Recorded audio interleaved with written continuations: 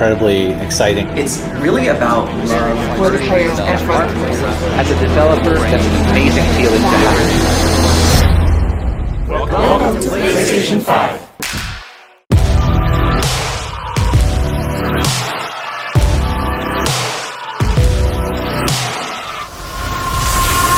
Okay, let's do this. PlayStation.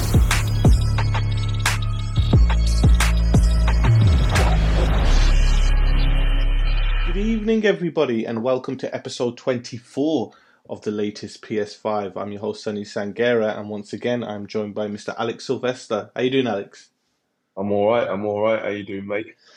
Yeah, I'm good, obviously, listeners are aware, they should be aware from our accents, but we have spoke about it a lot. We're based in the UK, so today is day one of Lockdown, the sequel. So it's been a bit of a crazy day. Let us just apologise for not having an episode last week. Literally, in the final week of everything being open before lockdown, our timetables kept changing. Crazy situations occurred which stopped us recording, and we were just like, right, let's just move it to a jam-packed episode 24, which is what we're going to give you tonight. We've got so much to go over. Yes, and still coming in. I know, there's so much to talk about. I'm so excited. But before we get into all that, briefly, Alex, how you been and what have you been playing? I've been all right. I've been enjoying the fact that my boys have now stepped into Hollywood, in the Spanish Princess. So if anybody checks out the episode 4, you might see a couple of familiar faces. Well, you won't see any familiar faces, but anyway, the 2 boys in there are my boys. Just want to give them a shout out. But anyway, in terms of gameplay, I've been playing one of the most popular telekinetic games known to man. Control, the ultimate powered version, which has just been released on the Switch, which I was just obviously that blew my mind anyway. But yeah, I mean, the game was like it's like a free demo. It's like a shadow dropped it, as soon as they released it on the Nintendo Direct. Shadow dropped it. Pretty much the same day it came out. I thought I gotta check this out and see what it's like, and it's a free download. So I threw it onto the system. It only took up like 69 meg. Yeah, because it's all, accessing everything from the cloud. But the games, oh my God, I mean, everybody knows, well, both of you played Control. It plays exactly the same. It's only as good as your internet connection. And to be honest, it gives you 2 modes on there. It gives you the enhanced mode, which basically, get this, it has ray tracing. You have ray tracing on the Nintendo Switch, albeit at 30 frames per second, but basically, and it works well. It looks really good. That game is made for 30 frames though, just because of the abilities and skill that she has. Any faster, you're gonna make your eyes bleed. It would. It made the Switch bleed. It can explode. But at least it's the Ultimate Edition. Even though it was like 30, I found like 35 quid, which is like 40 quid in the States. $40 in the States. But yeah, so you can pick it up for about $17 or $20. But the fact that this is the Ultimate Edition, you've got the Foundation expansion. You know what I mean? More of a backstory about the oldest house. You got the crossover with Alan Wake. And it's a nice running game as well. So I guess this is an example of where Nintendo potentially can go, especially as we're going into the next generation. If they switch, excuse the pun, if they go using the more of the cloud technology, they could potentially keep up. They could easily keep up with the next level, or the next generation of games. Well, to some extent, they'll probably get to like PS4 and PS4 and Xbox. If you can run Control, you can run any well, maybe with the exception of like Last of Us, but you can run any PS4 game because Control made original PS4's choke. So if it's running off the cloud and it's running fine, then I'm pretty sure any PS4 game, bar The Last of Us, because of its insane install size. Oh, you don't know. You don't know. Oh, I'm just basing that and just because like the Red Dead and Last of Us have those ridiculous 100 gig installs and everything. It's just it's crazy. But have you finished it? No, I haven't finished it. No, I was just looking at my reflection for like 2 hours. But yeah, I will be going it, and this will be keeping me warm until I finally get my hands on a PlayStation 5. Come on, Santa. Yeah, well, I got the platinum in Control. I remember I was playing it, and the combat reminded me, not like because it was similar, but just the depth reminded me of Devil May Cry, and I really loved the combat system in DMC. So, I really got into the combat, and then by the time I got to the end of the game, I actually realized I was on like 70%, 75% of the trophies. So I had done a lot of the stuff that people were saying, this is challenging. I'd kind of got it naturally and organically as I played the game, because I was really thorough, going into every room, going into every area, going back and just doing different fighting styles and different telekinesis skills on the enemies and stuff. So I was just chopping away at trophies and didn't even realise. I was like, I might as well platinum it. Evil Jedi, you know what I mean? Like, it's amazing. It's a great game. And Remedy did really, really well on that. For myself, like, it's been crazy. So I got my cousin's PS4, so I finished GTA Liberty City Stories on the PSP, and then I was just like, right. Those of you who didn't remember, who probably will remember from last week's episode, Mr. Sonny Sangaria had to let go of his PlayStation 4. And so this is the reason why we're. Well, no, that's it. Like, I thought you were going to go cold turkey to it as well. I tried. I thought to myself, okay, so to give you an idea, my plan worked. As I mentioned, I got like £270 for my PS4 Pro. The trade-in value is like 130 now, so I made £140 like higher. So I was like, bam, there you go. And then I thought, there's plenty of stuff on Amazon Prime, Netflix, Disney Plus, all this stuff between now and the PS5 release. Yeah. Why the hell Mandalorian is episode by episode and not binged right off the bat is pissing me off, right? Yeah. Star Trek Discovery is weekly. What the hell, when did that happen? You know what I mean? And I was just like, I don't like this, man. I don't want Netflix and Amazon if I'm waiting weekly for this stuff. The whole idea is to get it day one ready to go. Isn't it? It's like turn back in TV scheduling. I know. So I borrowed my brother's PSP, clocked GTA Liberty City Stories, and I played Peace Walker again. That game, man. It's like, honestly, anytime you play a Metal Gear game, you think it's the best, but honestly, just from a pure initial gameplay experience, Peace Walker's up there, man. It's so fucking good. Yeah. And then I thought, I can't do this. I can't. This media is not good enough for me. So I went all the way to my cousin's, took him out for dinner, told him I'm taking his PlayStation, took his PlayStation, and then literally I've been playing PES, and I'm playing through The Walking Dead, the final season, the Telltale Games one. So I thought, I started that, so I'm playing through that now. But, so listeners, if you're not from the UK, as I mentioned at the top of the show, we're in lockdown. The problem we have is the lockdown lasts till the 2nd of December. PlayStation launches 19th of November.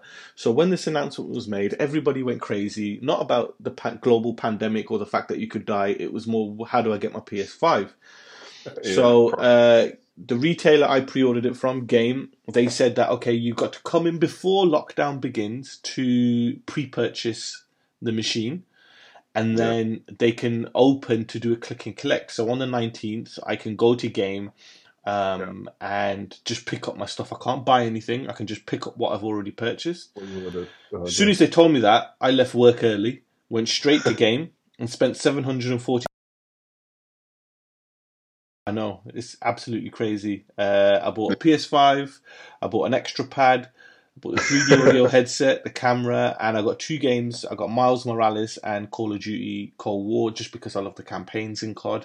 And I thought I'll get through them, and then when I finish COD and that, I'll probably sell it for like £5 cheaper than what it is, and then get Demon's Souls with that money as well. So keep it going, keep that rolling going. I'm ready, Alex. I'm ready for the PlayStation 5. I just need the 19th to hurry up. Yeah, I can't wait, and it will come before we know it, hopefully. Well, it's not much of a... so we'll go into the news. There is a lot of it, more specifically about individual games. But this one is not really news, because it's more of impressions, because obviously media outlets, influencers, their embargoes lifted worldwide, Japan, America, UK, and they can actually talk about the PS5 itself. They can talk about the DualSense controller. They can talk about the first level of Astro's Playbot, whatever it's called. I can't remember. But Alex, the thing that stands out the most is the DualSense controller. Your thoughts? Ooh, yes, that is the pinnacle. I mean, yeah, fair enough. We're going to be making great advancements in terms of visuals and audio, but I don't think it's been, I don't know when the last time we've actually made such a revolutionary leap in terms of the actual physical tech, in terms of controllers. I think probably when the Nintendo 64 came out, they first had the 3D joystick and maybe the Rumble, and then which obviously was then implemented by everybody else. But I don't know. This pad, the DualSense, is just a revolution. This is the one thing I'm really looking forward to get my hands on. And from what I've seen online, oh my gosh, it's just I'm just getting excited. Getting too excited. Yeah, no, definitely. And I think the biggest one for me is listening to. So today, one of the news stories will go that is Dirt 5 developers released like a dev diary of the PS5 version of the game, obviously talking about 4K, they're talking about 120 hertz, things like that. But you could just see the excitement when you got a developer who's worked on a game for years, and we've worked in the industry a long time. You do not get that often. But to see a developer and see the excitement on this man's face as he's talking about the DualSense combined with 3D audio in a headset for Dirt 5, I was just like, wow, I can't wait. I cannot wait. Yeah. This is the best time, when like you said, everyone's got their creative juices. They're really looking forward to just pushing the experience for the whole genre, or the whole industry. And it's one of the exciting times to be alive, guys. Even though we've got a massive pandemic around, it's definitely an exciting time for tech. But yeah, man. It was really good, and it was such an amazing Christmas.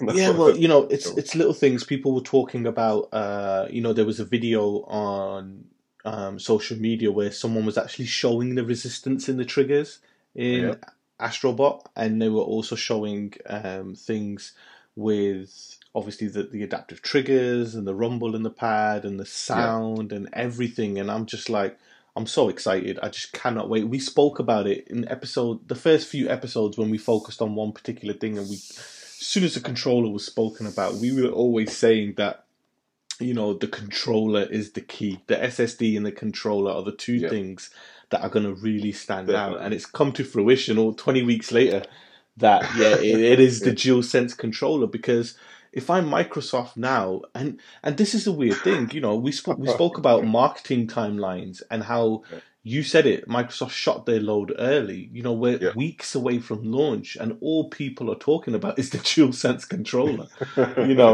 Nobody's talking about games, nobody's talking about the hardware anymore. Everyone's just talking about the pad.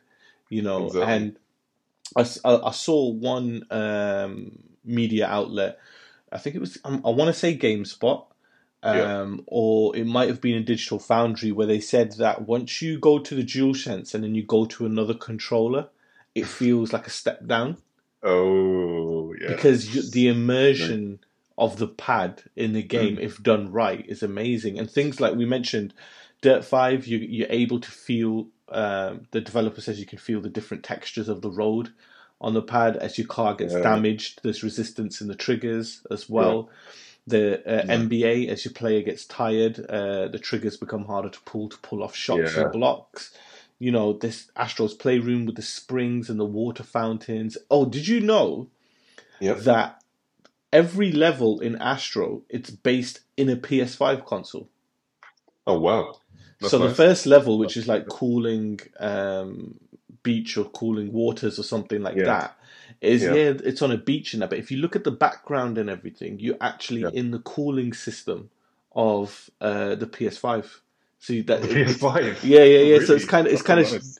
It's doing that, and it's got little hints like the sky is like the menu screen of you're like in PlayStation Land. It's crazy, but it's so cool how they've done it. And version, you actually start the game actually inside the version of the PS5. Well, that's crazy. But I saw a teardown of the pad, and the one thing which has been mind-boggling, I'm sure, for a lot of fans, which is the resistive triggers and how they're actually going to work. And the tech that they've got inside of it is mind-blowing. I don't know if you've seen it. I mean, basically, I did. It's amazing. Yeah, of course. Yeah. It's like it's going to be, and the way it's I guess it's on a coil system. It's on a coil system, so depending on the part the obstacles in the game, it will release the certain amount of coils or flexibility in terms of the actual button itself. So normally you can just press it free, it's going to be like a normal trigger button, but as soon as they put a current through the coil, it adds a bit more resistance, and that can change pretty much like maybe 100 times a second, you know what I mean? Which is, it's going to have to be the case depending on what type of weapon you're using or what type of terrain that you're on. It's going to be really fascinating to see how these developers are going to be incorporating this technology into games. But oh my gosh. And next to that, I mean, obviously you've seen the haptic feedback. I mean, the rumble engines on these on the DualSense it's massive. It's huge. But when you see compared to the ones with Nintendo Switch for like little tidbits, man, I mean, these things are actually some solid piece of kit. And obviously they've advanced over the years, especially from when from 2017 when we first really had haptic feedback in console games. We're going to be seeing brand new innovative tech, in terms of haptics. And if from what I've heard, it's pretty much on par, if not better than the haptic feedback in like the top line phones. I'm talking like Apple or Samsung. I mean, they've just basically just broken the mold and they've taken it to another place entirely. So Sony, that slogan, mate, play has no limits. That's what they meant, And it's so funny because when you go back and when Cerny was talking about it in the Wired articles and that, and people were just like, whatever, yeah, okay, whatever, no one's going to use it. And then we fast forward until a week before launch in America, and everyone is just like DualSense this, DualSense that. It's vindication for Sony. Sony must be sitting there, and the control, the R&D department, and the controller designers must be sitting there with grins on their face, thinking that we have wowed and excited game developers. That's not the easiest thing to do, and they've done that, and and you just listen to everyone. And as we go through the stories in the next few, it's half of them about the DualSense. But before we do, did you notice or have you seen pictures of people changing the black clip on the pad? Yes, yeah. So listeners, if you think about the DualSense controller, where the sticks are, there's like a black clip that goes round on the inside. People have been removing them and putting their own clips. So hopefully that'd be kind of cool, man. If you can proper customize that as well, I'm down. Like, let's do it. I'm impressed with the fact that people are already discussing ideas for customization this early without even having the pad. Without even having the console, it's not even released yet.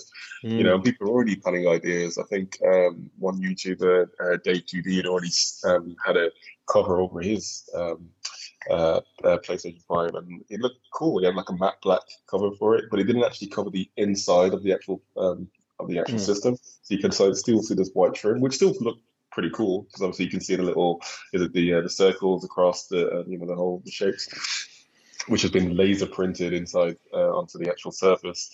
But I'm just going to be impressed to see what the fans are going to do. So they've got the PlayStations in their hands, and we're going to be seeing some crazy customizations. I mean, Sony's probably not going to have to do anything.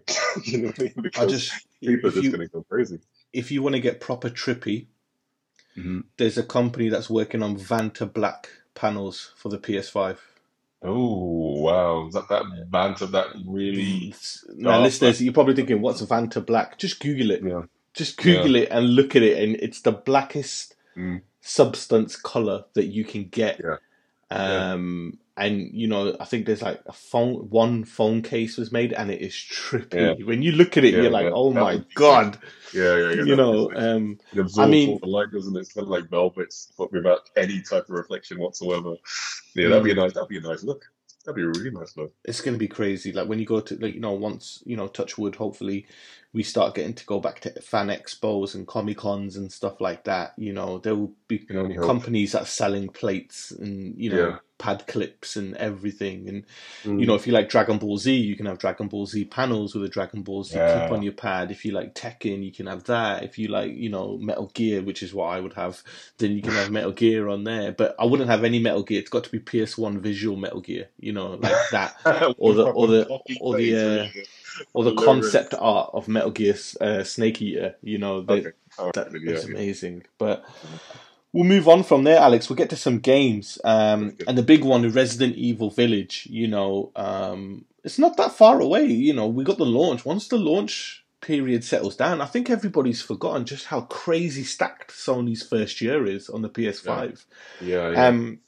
Obviously, one of the biggest games is third-party Resident Evil Village, aka Resident Evil 8. Well, they've talked about some of the features of the PS5 version, and that is, so first off, it will support 4K with HDR and ray tracing, if a game wasn't scary enough.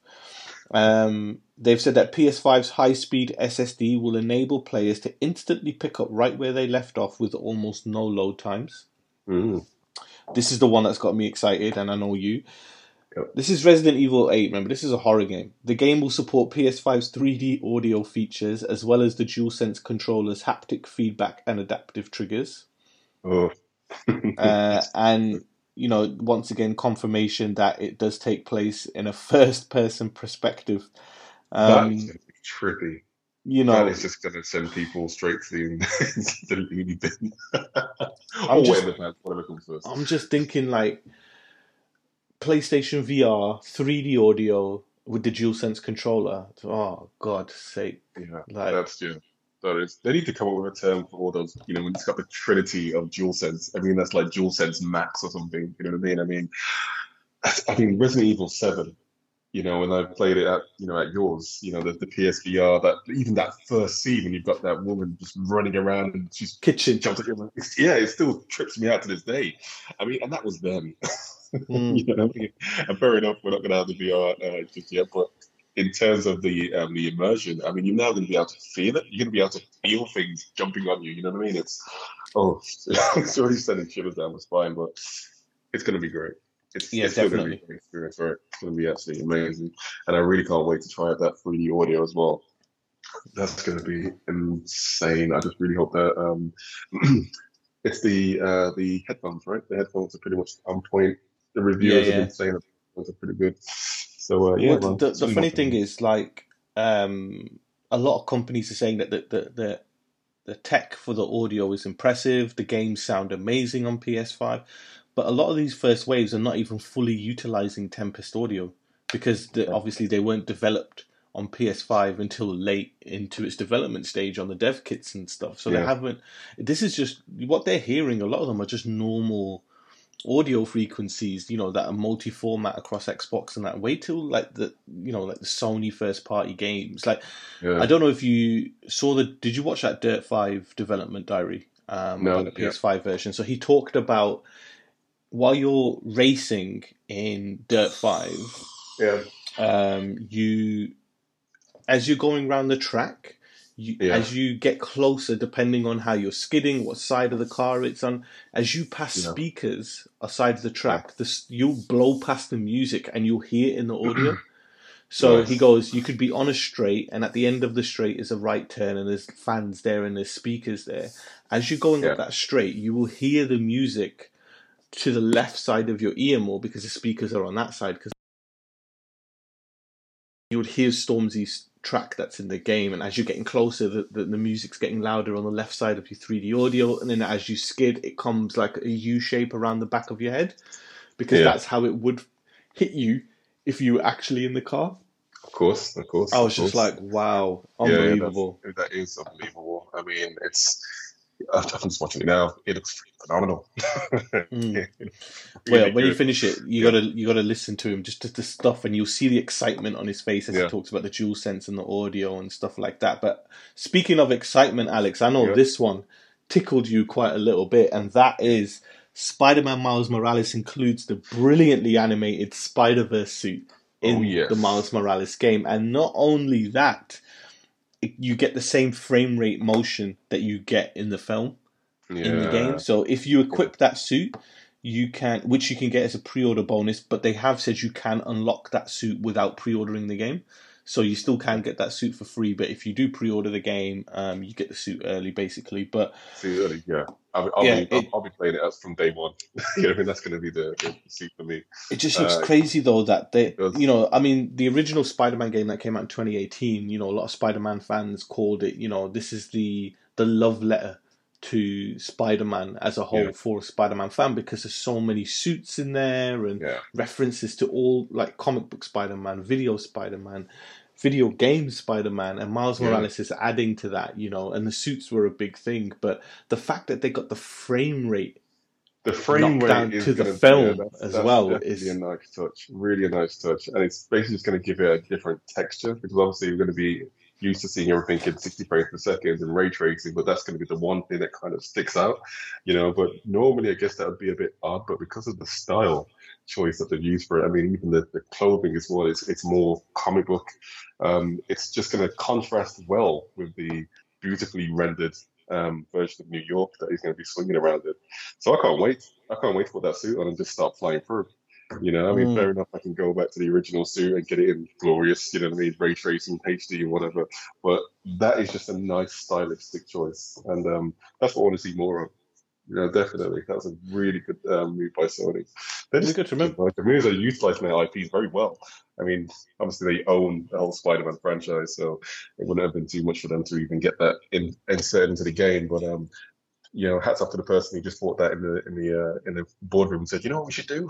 Just get that suit in there. But I mean, it's a testament to Sony as a worldwide studios, which we're going to talk about later. But you know, I remember listening to an interview with Ted Price, who's the head of Insomniac, and it wasn't a case of Sony demanding a particular game from Marvel. You know, Sony approached Marvel, and Marvel were open to the idea of a huge game, and they asked Insomniac, you know, which superhero game do you want to make? Yeah. And Sony said, it's up to you. You know, what you have a passion for is how we know a great game will be made. If we tell you what to make, we're telling you. You know, and Insomniac just thought they might as well aim for the fence and said Spider-Man, and they got it, you know. And that game released in 2018, it's always, you know, the DLCs for it came out within the first 4 months. You know, the game came out in September. By January, all of the DLC packs were available, which is kind of what you need. You can't wait a year for DLC. It's ridiculous, right? But then they never stopped. There was always more suits, you know, when they put Spider-Man 2, the movie suit in, you know. All the amazing Spider-Man suits are in the game now as well. There's just so much love to that game, and when Miles comes out, again, I cannot wait. It's going to be so cool. We've got Spider-Man, the last chapter in the Home series. It's going to be released next year as well, you know, all being well. So yeah, I think they're timing this nicely, and if Insomniac is working on the next Spider-Man 2 as well, which I'm sure they are, you know, which is just going to be potentially a PS5 exclusive. They could all release it around the same time, maybe, and it's just going to be a massive push for the franchise. And even the new suit as well, the Spider-Verse suit, even when he's jumping, you know what I mean, when he's like doing his suit, you know, his backflips, and when he's just diving through the air, they've actually got his personality embodied in the suit. You know what I mean? So I like that they've adapted that style.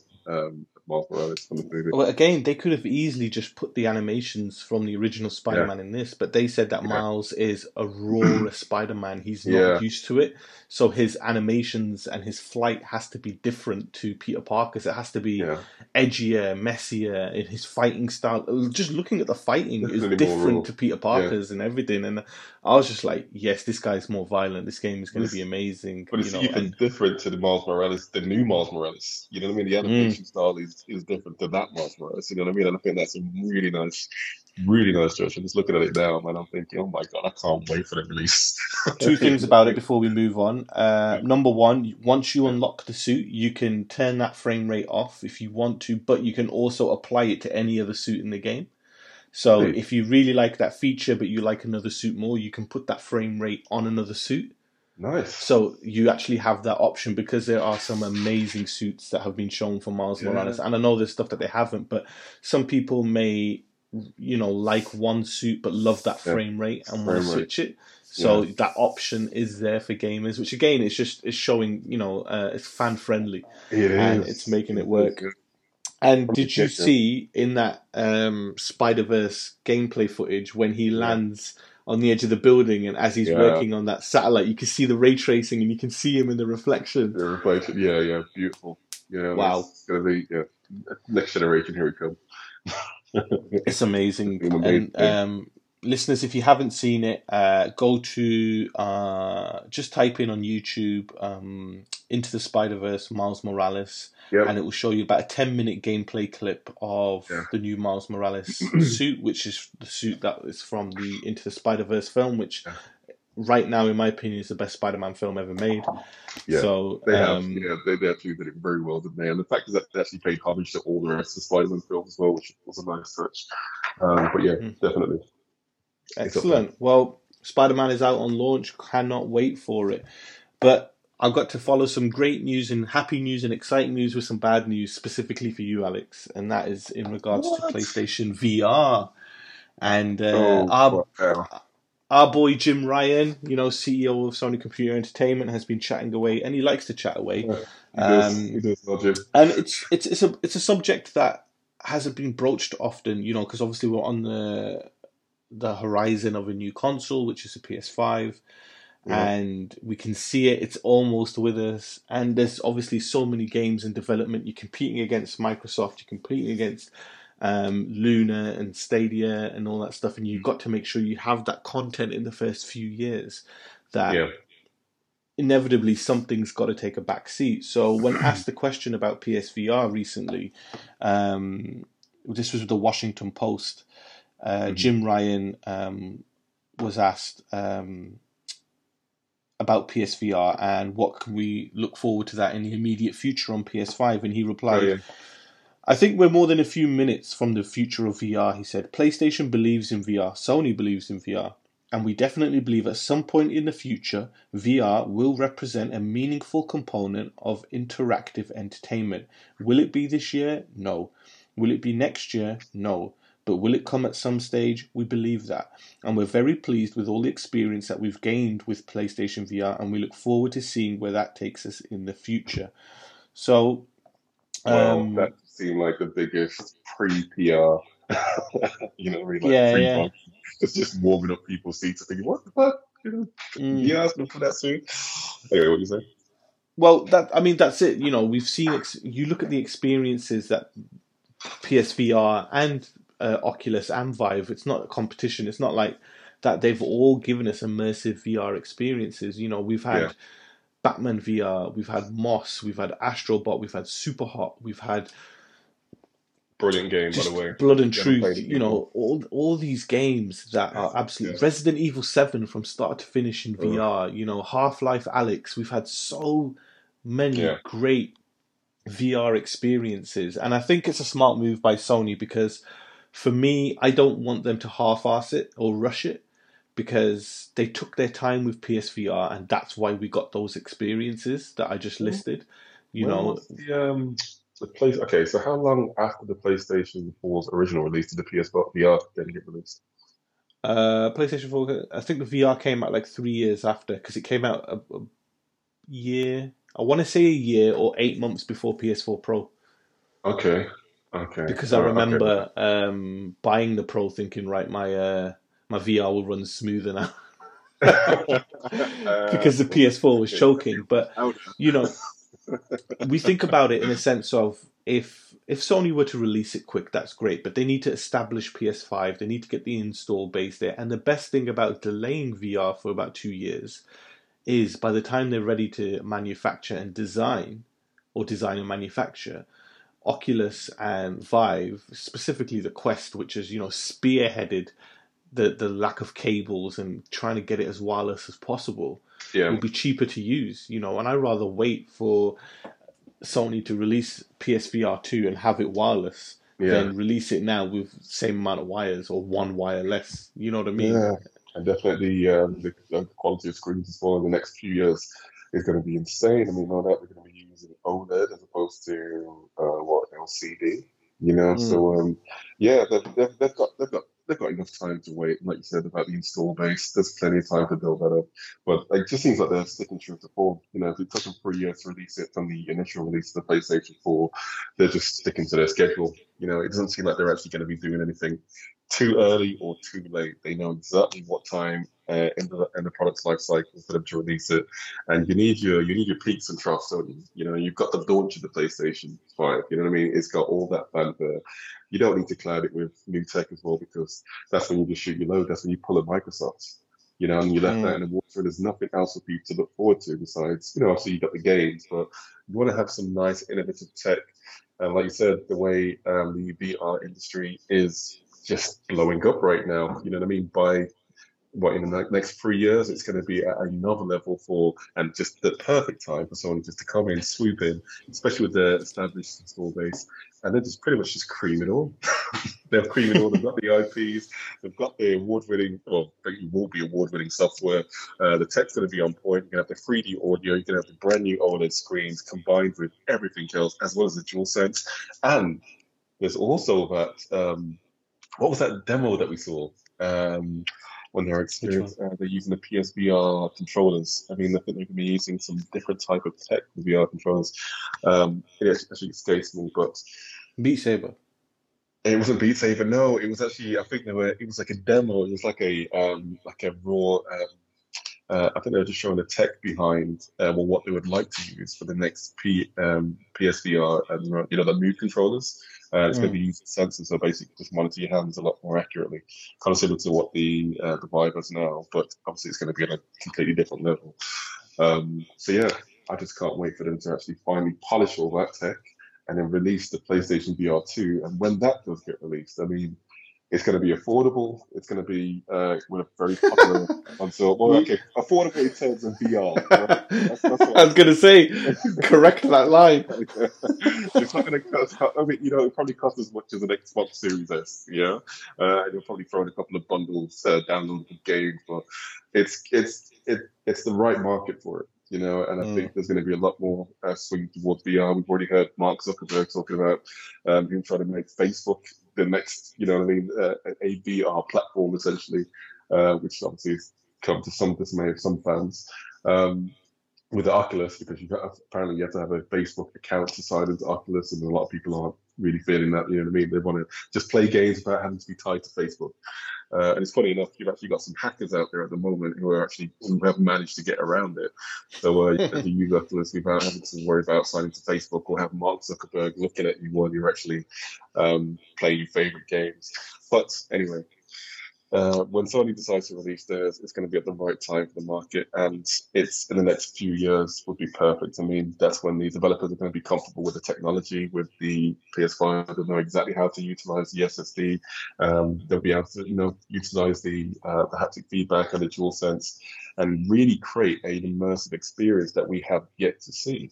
It will top the experience featured on the Vive and the Oculus, the PC market. It will trump all of that because, like what they've coined with the DualSense, they're working on sensors. They don't just want to throw you more polygons or more teraflops into your eyes, or they're not just focusing on that.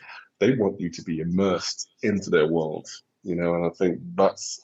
Hats off to Sony. I think they're really working on innovation, and that's obviously they're taking a massive page from Nintendo, but they're just doing it a lot better. I will say that definitely. Anyway, that's my rant about that. What are we talking about next? Oh yeah. No, we got a doozy one, and this is a really, really popular one that's going on right now, and that's game acquisitions. So, as you know, that Microsoft, obviously, they haven't yet bought them, but, the announcement was made that they have agreed to purchase ZeniMax for $7.5 billion, which was Bethesda Studios, blah, blah, blah, blah, blah. So, as you can imagine, the question was thrown to Jim Ryan about that acquisition and if Sony has any plans to acquire studios. And this was, again, with the Washington Post as well, and Jim Ryan replied, what did he say again? Okay, so narrative-driven gaming experience have always been kind of a unique strength of PlayStation, so there's a kind of synergy between technical progress and our capabilities to tell stories. That's a trend that will only continue, and another reason it will continue is every time our studios do this, they get better at it. Yeah. He describes ZeniMax acquisition by Microsoft as a logical step for Xbox to follow, but our strategy lies in thoughtful, constant, organic growth and investment in the studios rather than major acquisitions. he added. Yeah. Now, I was chatting to an Xbox diehard fan who's been Microsoft his whole life, and he is really pissed off at Microsoft at the moment because they are there's so he talks about that Phil Spencer, they're doing a tour about it, they're talking about it, and he says they are going to release games on PlayStation 5 because if you weren't, you would just say it. And if there was a time to say it, you say it now before the hardware machines come out because you will influence sales. But he keeps beating around the bush and he cannot answer the question because the question is yes. The answer is yes, we're going to release the games on PlayStation 5.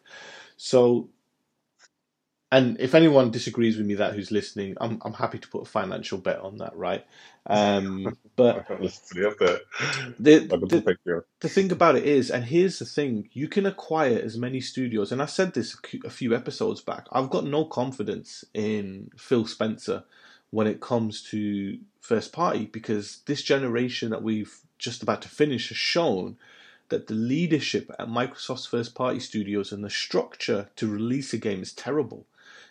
Because, Halo lost the director, there are more announcements coming about problems at Halo. 343 is supposed to be your Naughty Dog, and you are struggling that bad with that studio, and you're paying $7.5 billion. There's so many moving parts, but then you've still got to pay for game development on top. You still got to release those games, and I just think, I spoke about it, I think it was like 10, 11 episodes ago when I spoke about THQ Nordic and how they purchased Saber Interactive, which was a studio that is just supporting.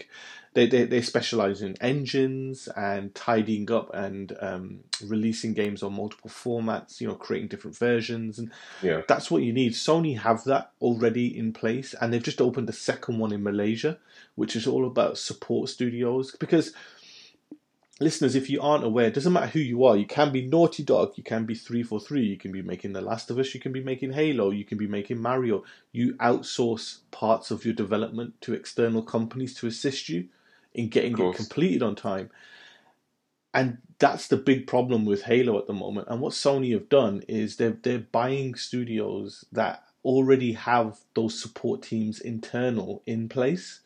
Insomniac being one of them, hence why so many games are coming out so quick from Insomniac, because they have the structure in place to do it in-house, and for Sony to, don't get me wrong, I think if the opportunity came, Sony would buy it, because people are like, Sony don't have the money. They're about to spend $1 billion to buy Crunchyroll, which is an anime provider. They could use that to buy game studios, but they don't need to, because they've got 14 first-party studios who are releasing quality games, but if you own that anime world, that's just another pool of revenue and influence that you can have. It is. And what do you make of it? I think, one thing Nintendo do better than anybody in this industry is they have their version of Saber Interactive and their version of Sony Ice Team, which is they fixed and they fix the games and the bugs and everything to allow development just to keep going smoothly.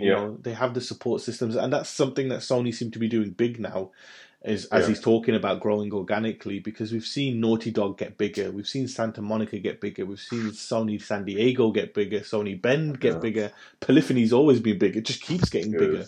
Guerrilla's grown to 2 teams, so whereas Guerrilla was 1 team releasing 1 game, Guerrilla's now 2 teams with 2 games in development, and I think that's easier to manage and run. But what's your thoughts on it all, obviously?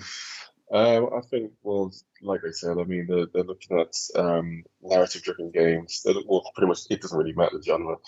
Games are just generally getting bigger. We want to have more detail. We want it to be a lot more immersive, which is just the word for the next generation. And there's no way that you could stress yourself out trying to do it with just a small, tiny studio. So it does make sense purchasing studios which are known for, creating, vast worlds. For example, I can go to the Nintendo camp here. Nintendo's got like Platinum. Work with them. They've also got Monolith Games, and they do like the Xenoblade Saga. So when they were making the Zelda franchise, the brand new Breath of the Wild, Nintendo worked on the storyline. They worked on the characters. But Monolith actually worked on the actual the landscape, the world that they created, which was immersive. I mean, it was massive, probably one of the biggest worlds that we've ever seen in game history, and they wouldn't have been able to do it if they did it within their own camp, so they had to purchase Monolith. And it's not to say that Monolith can't go out and create their own games. I mean, they're doing the next Xenoblade, they're going to be doing another franchise as well, but it makes things a lot easier for the system, for the companies to just focus on what they need to focus on, which is just making sure that the brand is in the forefront of people's minds, and that they know that when they pick up any, whether it's console or a game, they're going to be getting 100% quality through tried and tested, with experienced developers, and there's not going to be any holes or glitches anywhere, because every aspect of the game, whether it's the sound, whether it's the visuals, whether it's the AI, whether it's the mechanics of the game, has actually been worked on people or development teams or studios even, who specialize in those aspects, and it's only going to bring forth more higher quality games as we move into the next generation, which is what people want now. That's what the market is demanding, so it makes sense. And like you said, Xbox, Microsoft, they're kind of dropping the ball. I mean, they are picking up a whole lot of studios, but it's just weird. I mean, Sony's coming off about, they've had a brilliant round, with the PlayStation 4 against the Xbox Series, where they've got like an install base of 110 million now. They're racking up all the cash. They've had a successful run with the games. 113.6. 113.6, yes. Don't shine at 3.6 million, all right? Don't shine on those 3.6 million. Oh, yeah, okay, all right. Keep the digits, but Nintendo's going to drop you. But anyway, going back to my point, they've got a tried and tested formula. They've bought studios, but makes sense. They've bought the right studios who have sold the most, based on developers who are very experienced, who are very passionate about the properties that they develop, and it's shown well. I mean, just figures, what I mean? It's just going through the roof. I mean, you got Last of Us. I mean, it's just insane. Ghost of Tsushima, if I said that correctly. I mean, these are all games which are going to be giant franchises in the future. Insomniac, you've got God of War coming out or releasing next year. They've got all the chess pieces in the right places. What I mean? They've got these massive franchises, massive worlds, which they can then develop even further. And they know that they've actually got the install base to facilitate that. So what Microsoft needs to do is just basically just have a look and see what Sony's doing, and try and copy. That's what you have to do. I mean, that's what you have to do. They don't have the track record. That's the only thing with Microsoft. They don't have the track record. But when you think about it, Microsoft have been in the game industry for over 20 years now. It should be there. I mean, Sony, this wasn't a one generation thing. Sony worked on the infrastructure from the PS3. Getting the dev teams right, getting the development stages right. The developers, like, for example, Days Gone there's been an announcement that it will support 60 frames per second, and other features for the PS5 version. Same with Ghost of Tsushima and stuff like that. But it's not the first party studios doing it. It's Sony's got support teams in place to do these things, and whenever Sony has to delay a game, they delay it. I mean, you look at what's going on at the moment with Cyberpunk, that is development hell. Yes, the game is ambitious, but the management at the top, in terms of just managing that team and the development timeline structure, fucking terrible. And it's a massive game. It's one of them. It's got a marketing deal with Microsoft. I guarantee you 100%, as Sony have shown in the past, if Sony had that marketing deal on that game, Sony would be supporting that with the ICE team to assist CD Projekt Red into finishing it. Microsoft doesn't have that infrastructure yet. And the biggest thing in this industry now is developers, they won't tie down to a developer. They'll sign contracts. And then they can move around, because you can make games on consoles, you can make games on PCs, you can make your own app, you can make games for mobile phones, you can make games for streaming services. Unreal Engine is used in Netflix and Disney Plus shows, so you can go to film and TV. It's never ending now. And having a support team that takes pressure from the core development team is key to keeping people happy. And that's how Naughty Dog keeps the likes of Neil Druckmann, and because I'm pretty sure Microsoft would have made an attempt to go for Neil Druckmann, the director of Naughty Dog or the director of God of War, say, here's an open checkbook. What will it take for you to come to us? Yeah. And but it's more than money for these guys. It's the passion for the project, and It is. that's why no one ever leaves Nintendo. That's why no one doesn't. The big names don't leave Sony because they're happy, and Tried and tested. exactly, and that's a big thing. But It we'll is. move on from And there. it's just- yeah. I was gonna say Good. no. You had one more thing to say. No, I was just going to say, good luck, Microsoft.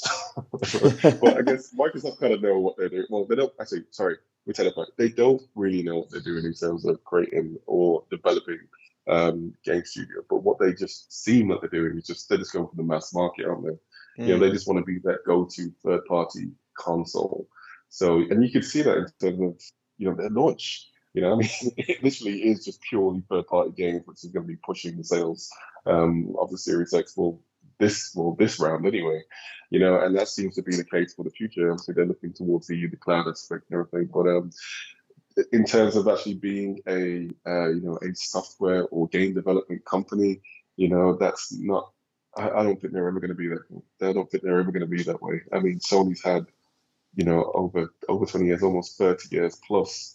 I mean, they've rubbed shoulders with the greats, like, they've gone toe to toe with Nintendo and Sega. I mean, they've been there. They know what they're doing. But Microsoft, I guess it could be down to the fact that it's an American company, maybe, because the two, they're not really doing as good as they could be. But obviously, Sony, Nintendo, they know what they're doing. You know what I mean? They've taken this gaming industry to where it is. To the point where they are household names. Xbox still hasn't got to that stage yet. But I think with their approach now, which is just going to be the online streaming platform for, I guess, third-party games, that could be where they cream. That could be where they kill it. So only time will tell. Yeah.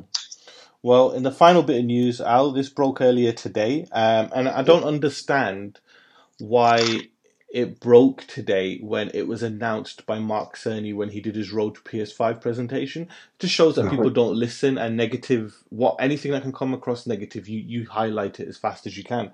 But obviously mainstream sites have obviously spoke about this in a positive way, fanboys haven't.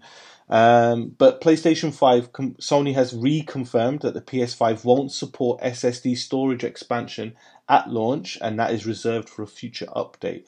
Now, listeners, what that means is you can't put a custom SSD into your PS5 at launch because that dedicated internal slot, theoretically, which supports M.2 SSDs, will apparently be disabled out of the box, and it will be reserved for a future update. But obviously, as I said at the beginning of this news section, if you've been paying close attention, you would know that's not a big surprise. So Mark Cerny, who was talking up the SSD storage expansion on that road, that technical preview that he was talking, which was was in March. He said at the time that it was likely to be a bit past launch. He said it would be available past launch. And he said it'd be great if that happened by launch, but it's likely to be a bit past it. So please hold off on getting that M.2 drive until you hear from us. Now, the question is, why? What's the hold up? And as Cerny explained, and this is the best way to put it, not all M.2 SSDs are fast enough to keep up with the PS5. Thin enough to fit into the SSD bay or compatible with Sony's I/O controller. Off-the-shelf SSDs would need to deliver more than 5.5 gigabytes per second of bandwidth over PCIe Gen 4 connection, and that not have a giant heatsink so large that they won't fit into the PS5's drive bay. So what he's saying is, with the exception of maybe one or two drives at the moment, nothing's fast enough yet, and they want to make sure you get... That's dedication to the design, because you are literally holding off. You're like, wait, we want you to have an optimized PS5. This is the Matrix. We need it to run perfect. Yeah. Let us give you the list. I'm happy to wait because, with the exception of Call of Duty, to give you an idea, Sackboy: A Big Adventure, 32 gigabytes, Spider-Man Miles Morales, 50 gigabytes, Spider-Man with Spider-Man Remastered, 105, Demon's Souls, 66, and then Black Ops, for some stupid ass reason, 133 gigabytes. But that's Call of Duty for you. But I mean, if you look at it, Miles Morales 50 gig and Demon's Souls Yeah. 66 gig. That's smaller than PS4 games because of the Yeah. SSD. Yeah. You know. Yeah, they're starting to utilize it. Yeah, with that. The solid state drive is just going to be we're still in its infancy, aren't we? So it's going to be interesting to see how developers are going to be moving forward, just making sure that everything's a lot more compressed. And yeah, hopefully it will mean that the standard, what was it, 825 that the PlayStation comes with, which is then after the system, which takes what, after that. Maybe? No, so it's 825 out of the box, but the system functions and OS drop it to, I think it's like 680, so it's about 76%. Okay. Yeah, so there's about 76% left. Whereas Microsoft's is 1 terabyte down to 820 or something like that, so it's taking 80%. It's taking a bigger chunk. But that Sony includes the 20 gigs for Astro's Playroom as well. Of course they do. But yeah, I mean, if you have the option to delete that, it's just going to be like 10 minutes. You know, but yeah, you're gonna have to. I mean, that game's gonna be crazy. But yeah, it's just a case of developers understanding how to utilize the space and how to develop games in a different way. You know, taking the SSD into consideration.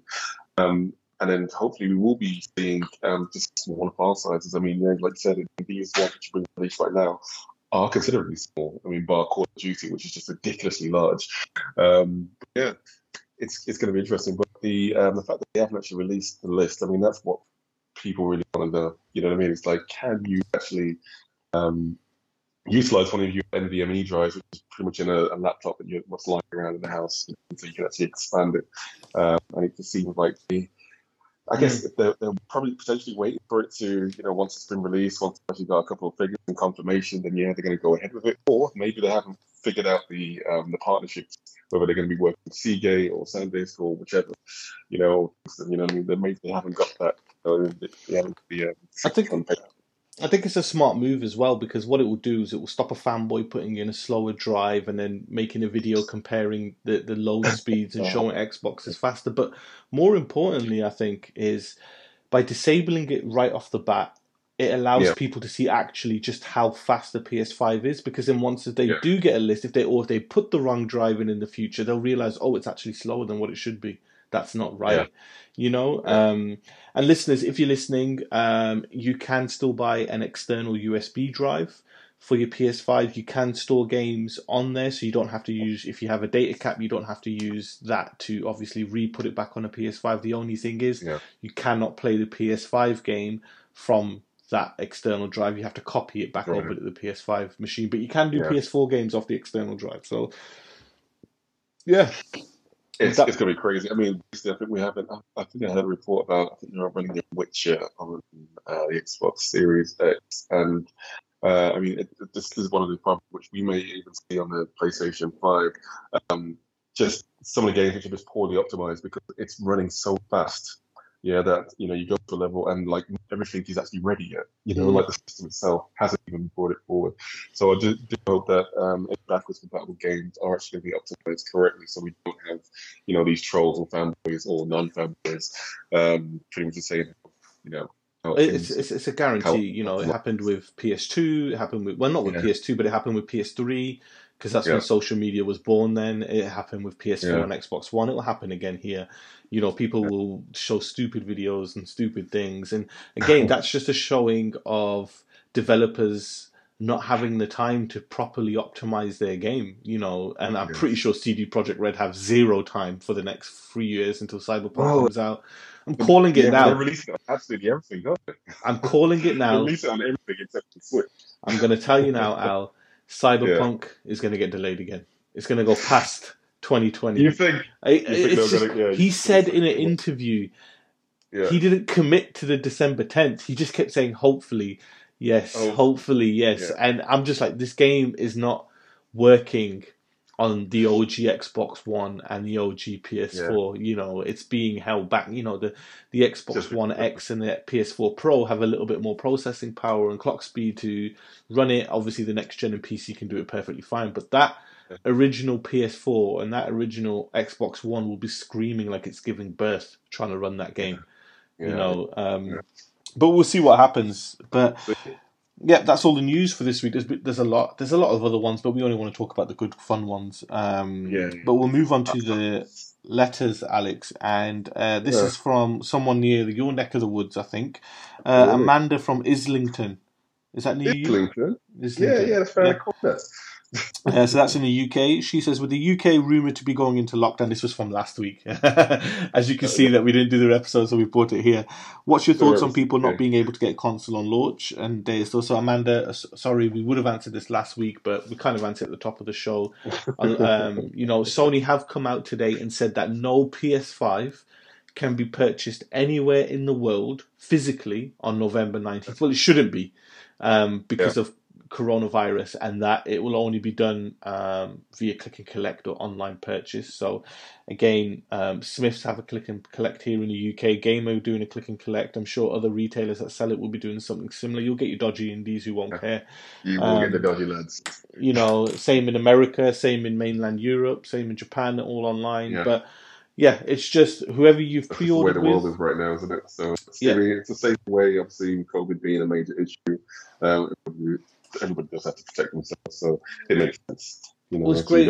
Again, it's great by Sony for being the first one to come out and say, "Look, we're not releasing it. We don't care. It's not about sales. It's about safety," because they know they'll sell the machine anyway. But it's just think about the people first. Don't just think about the just getting it out and selling it as much as you can. And they said it straight. They don't want people queuing up. They don't want people gather. They've said you not to gather outside of a retail store because it will not be available on the 19th. And it's easier for Sony to say than Microsoft because the PS5s haven't gone into retail stores yet. They're just in distribution centers, whereas the Series X is already in retail stores and sitting there. So Amanda, sorry, we would have answered your question last week. We've kind of answered it at the beginning of the show. No. David from the Big NY, New York. New York. David says, great show, Team PS5. It's great to hear your thoughts and opinions each week. You guys should teach these American podcasters how it's done. We will do.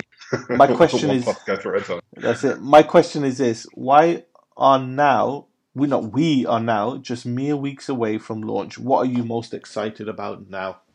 So obviously, as we've gone through this, you know, half a year of podcasting, Alex, that you know, we at different stages we've been excited. At one point about the Tempest, about SSD, about a game, about a feature. We're a week and a half away in the UK, 2 weeks. What are you most excited about now? Two things I'm really excited about. It's like three things. Oh my god, it's kind of hard to whittle it down into one specific thing. I really can't wait. But I guess it all comes down to the DualSense. To be honest, I really can't wait to get my hands on that and see how it plays in Yashal's playroom. And I really can't wait to get my hands on that Spider-Man suit and actually become Optimus. So it's all based on the DualSense. Yeah, so that's the one thing that I really can't wait. And I guess I've mentioned it on numerous episodes as well. But yeah, I think that is the most interesting thing about all the systems. And it's going to be the one thing that sets Sony aside from the rest. And I just hope that obviously the first party studios are going to be adapting, you know, all the resistor triggers, you know, all the new tech. I just hope they just keep it up. You know, I hope third parties also adapt it. And we could also see, well, if there's a good enough feedback from it, we could also see Microsoft bringing out a haptic feedback pad. You can imagine it, right? Well, they have a little bit of it in their Elite. It's in the Elite controller. It's not in the Elite controller. They don't have nearly as much haptic feedback. They don't have haptic feedback like they have the DualSense. It's like it's a very good haptic feedback, but it's not. So it's not haptic feedback. It's just like it's like a HD rumble. You know, it's not actually haptic feedback, but it's like they don't really program it into the game as such. But especially the resistive triggers as well, you know, which is going to be, you know, obviously covered by the game. They don't have none of that, you know, and then this is going to be the standard for all PS5 owners. You know, they're going to have next level, literally the next generation in terms of gameplay. and the only place that you can actually get it is going to be with the PS5. So yeah, man, I'm looking forward to that dual sets. Yeah, bring it on, bring it on. Yeah, it's really good. Oh, okay. What about you? I think Miles.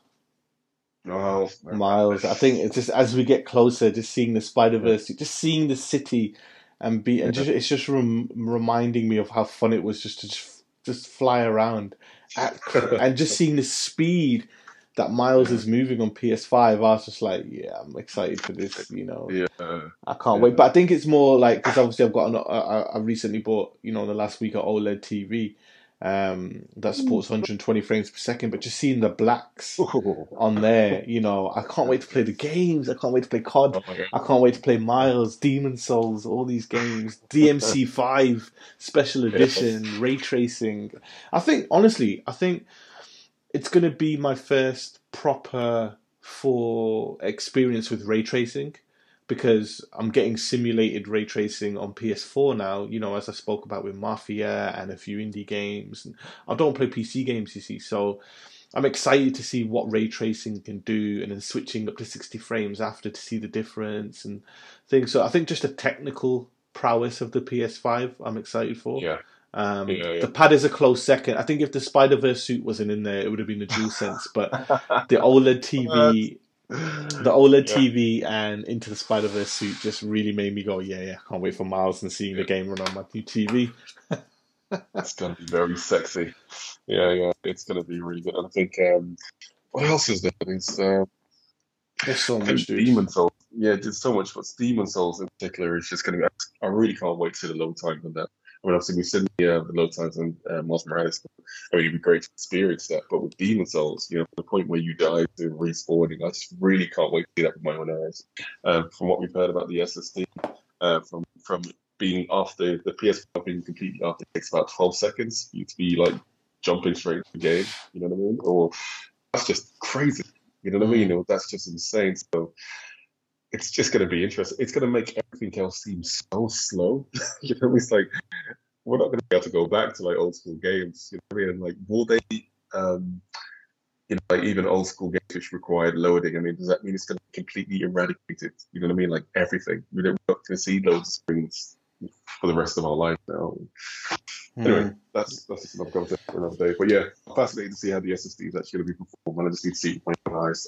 I can't believe how faster it is. But yeah, man. David, great letter. Thank you very much. And I was just thinking about next week's show. So next week's show will be like literally the American pre-launch show. So listeners, obviously, when you got questions, obviously if you're listening from the States, get your questions in. We actually want to know, what are you buying? What are you planning to get on day one? What are you most excited for? So send them in, and we can obviously list them off, to see what you're actually getting. Let's see, is there a common game or a common feature that everyone seems to be excited for? It'll be really interesting. But one of the more popular new features of this show is when me and Alex try and test one another.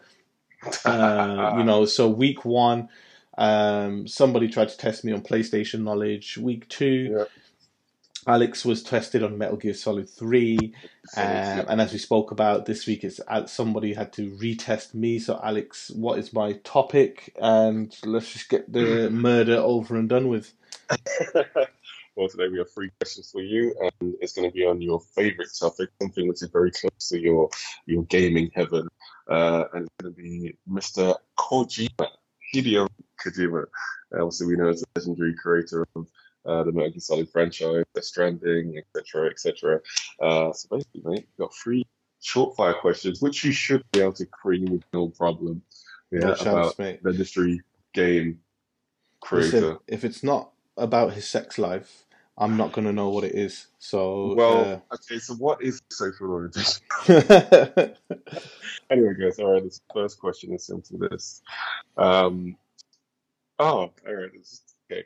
Okay, listeners, before Alex asks me the questions, if you haven't heard this section before, what happens is Alex will ask me a question, and I've got 10 seconds to answer it, because again, that won't allow the time to, go on the laptop, have a look, read it, and then answer the question or anything. So it is quite pressurized and hard because you kind of know the answer, but it's so far at the back of your head that it just takes you longer than 10 seconds to get there. And you get put off by the guy going 10, 9, 8. All right, then. Okay, here's a quick one for you. All right, then. What is Hideo Kojima? What's his favorite game of all time? His favorite game? 5 out now. 10. 9. His favorite game? 7. Yes. 6. 5. 4. I don't know. 3. Mate. Metal Gear. I know that. I don't know what his. I don't give a shit about what his favorite game is. I know things that he was inspired by. Like I know. Like, obviously, his biggest inspiration was the Great Escape. I think it was the Great Escape for Metal Gear, the original one, yeah? But I don't know what his favourite is. All right, okay, well, it's all about Kojima. You know what I mean? Talking about Kojima himself. Oh, nah. If it was MGS, it'd been better. But what is his favourite game? His favourite game, and funny enough, I asked the question because you know in which company it came from. This Nintendo game, pretty much the most familiar character from Nintendo, is actually Super Mario Brothers. So, take that as you will. His favourite game is Super Mario Brothers. I think that's the old school one. That's like on NES, like back in the day. So, yeah, that's a bit of. Did you know? It's a bit of trivia for you here. He didn't want to put Metal Gear on NES, because he put it on the MSX, and then he wasn't a part of the NES port, which was like mashed up when it came out. He was pissed at he was pissed at Nintendo for letting that go through. He was pissed at Konami for doing it. And so when they said, okay, let's work together on the sequel, he released it on the MSX too. Yeah, makes sense. In fact, that was actually going to be one of the questions. Okay. This is going to be you just jumped ahead. All right, then. So this is going to be the question which you answered already. Which was going to be Metal Gear was first released on which Sony console? Which you've already known now. No, wait. What was the question? Metal Gear was first released on which Sony console? PS1 Metal Gear Solid. Because the original ones didn't come out on the PlayStation. The original Metal Gear was on the MSX2. There you go. Yes, that's what I said. Yeah, it was going to be obviously Metal Gear and Metal Gear Solid. Obviously, Metal Gear Solid was from the PlayStation franchise. Metal Gear was actually released on the MSX, which was also partly funded by Sony. So they were actually a console game before the PlayStation and the. They had a bit of everything, didn't they? They supplied sound for the older Nintendo machines. They did a little bit with Sega, a little bit with this, a little bit with that. But yeah, it was MSX2 for one. But the weird one was which one was it? When he made Metal Gear 2. Which I think came out in 1990, 91, 90. Yeah, something like that. It didn't come to Western markets until Subsistence, Metal Gear Solid 3 Snake Eater Subsistence came out. That was the first time Metal Gear 2 hit Europe. I guess it was just embarrassed. It was like, I don't want to show people my old. I don't know, but that's the thing. Everyone said that Metal Gear 2 was way better than Metal Gear 1, and then it was it's crazy. The fact that we had to wait so long, and that was the one game I hadn't played, and I had to wait till Subsistence came out. I paid 40 quid just to play Metal Gear 2. I already had everything else that was in the collection, but I wanted Metal Gear 2. Yeah, brilliant. All right, we've got one more question for you. This is going to be an easy one. You say this, man. There's some stupid ass questions, man. This is it, man. You're a Kojima fan. You're supposed to know everything about his life. I know his game, not him. All right. Well, anyway, we could do his work later. But this is an interesting one, I thought. Kojima. Yeah, obviously we know him from being a legendary game developer. For the various games we've done before, and he's been around for time. But not many people know about his acting career. Wait, what? Do you? You. And I'm going to give you a little clue here because we've already talked about it in the show, particularly me. But anyway, that's the only clue you're getting. The question is, Kojima played the Doctor in which game? Police Notes.